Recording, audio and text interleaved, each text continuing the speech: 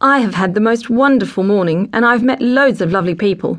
I had brownies with Mrs. Smith, and a cup of tea with Mr. Charles, and the most delightful chat with Jacinta Headlington-Bear, and I really would like to tell you all about it.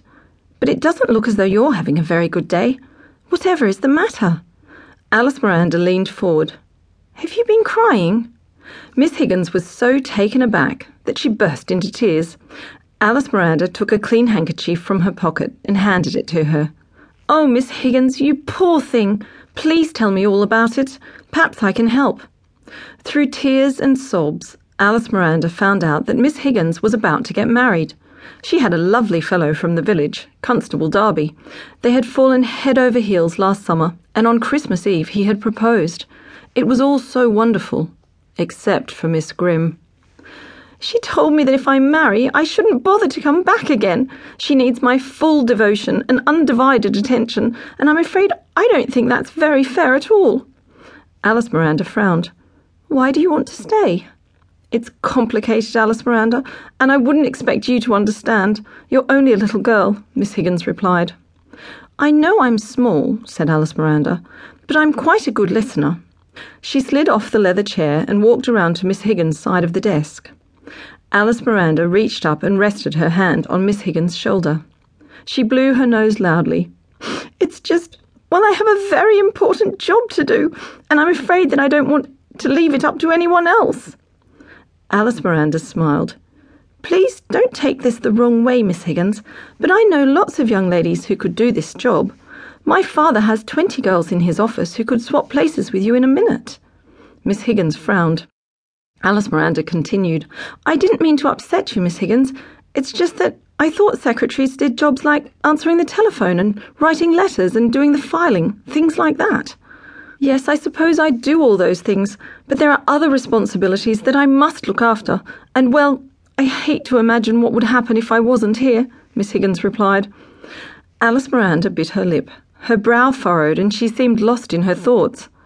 "Miss Higgins, Winchesterfield-Downsfordville is the most beautiful school in the whole country. The staff are dedicated, and the students, I'm sure, are magnificent.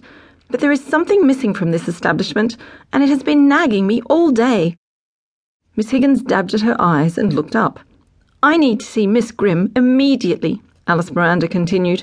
"If she doesn't make some changes right away, things will only get worse." "Oh dear, I'm afraid Miss Grimm doesn't see students," Miss Higgins replied quietly. "I don't understand," said Alice-Miranda. "She's the headmistress. It's her job to see the students and the teachers and all of the people who work in this wonderful school." "I'm afraid that Miss Grimm doesn't really see anyone. She hasn't seen anyone for, well," Miss Higgins hesitated. "Now let me think. Goodness, is it really? Over 10 years now," she whispered. 10 years? Is she dead?" Alice-Miranda exclaimed loudly. "No, of course not." Miss Higgins looked up anxiously. Alice-Miranda couldn't help but notice that her hands were trembling. "She's just very busy." "But what about assemblies and parent-teacher nights and plays?" Miss Higgins began shuffling the pile of papers on her desk. "There are the other teachers, and, well, nobody seems to fuss. The school just sort of runs itself. And as long as the results are good, I don't see why it matters all that much."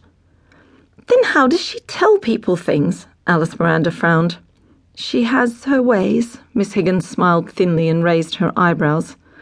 Alice-Miranda was not convinced. "Well, that won't do at all." She turned and ran towards the huge double doors that led to the headmistress's study. "No, Alice-Miranda, you mustn't! You mustn't!" Miss Higgins leapt from her chair and rushed to block her path. Alice-Miranda ducked under Miss Higgins' outstretched arms, grabbed the ancient brass doorknob and pushed open the huge mahogany doors.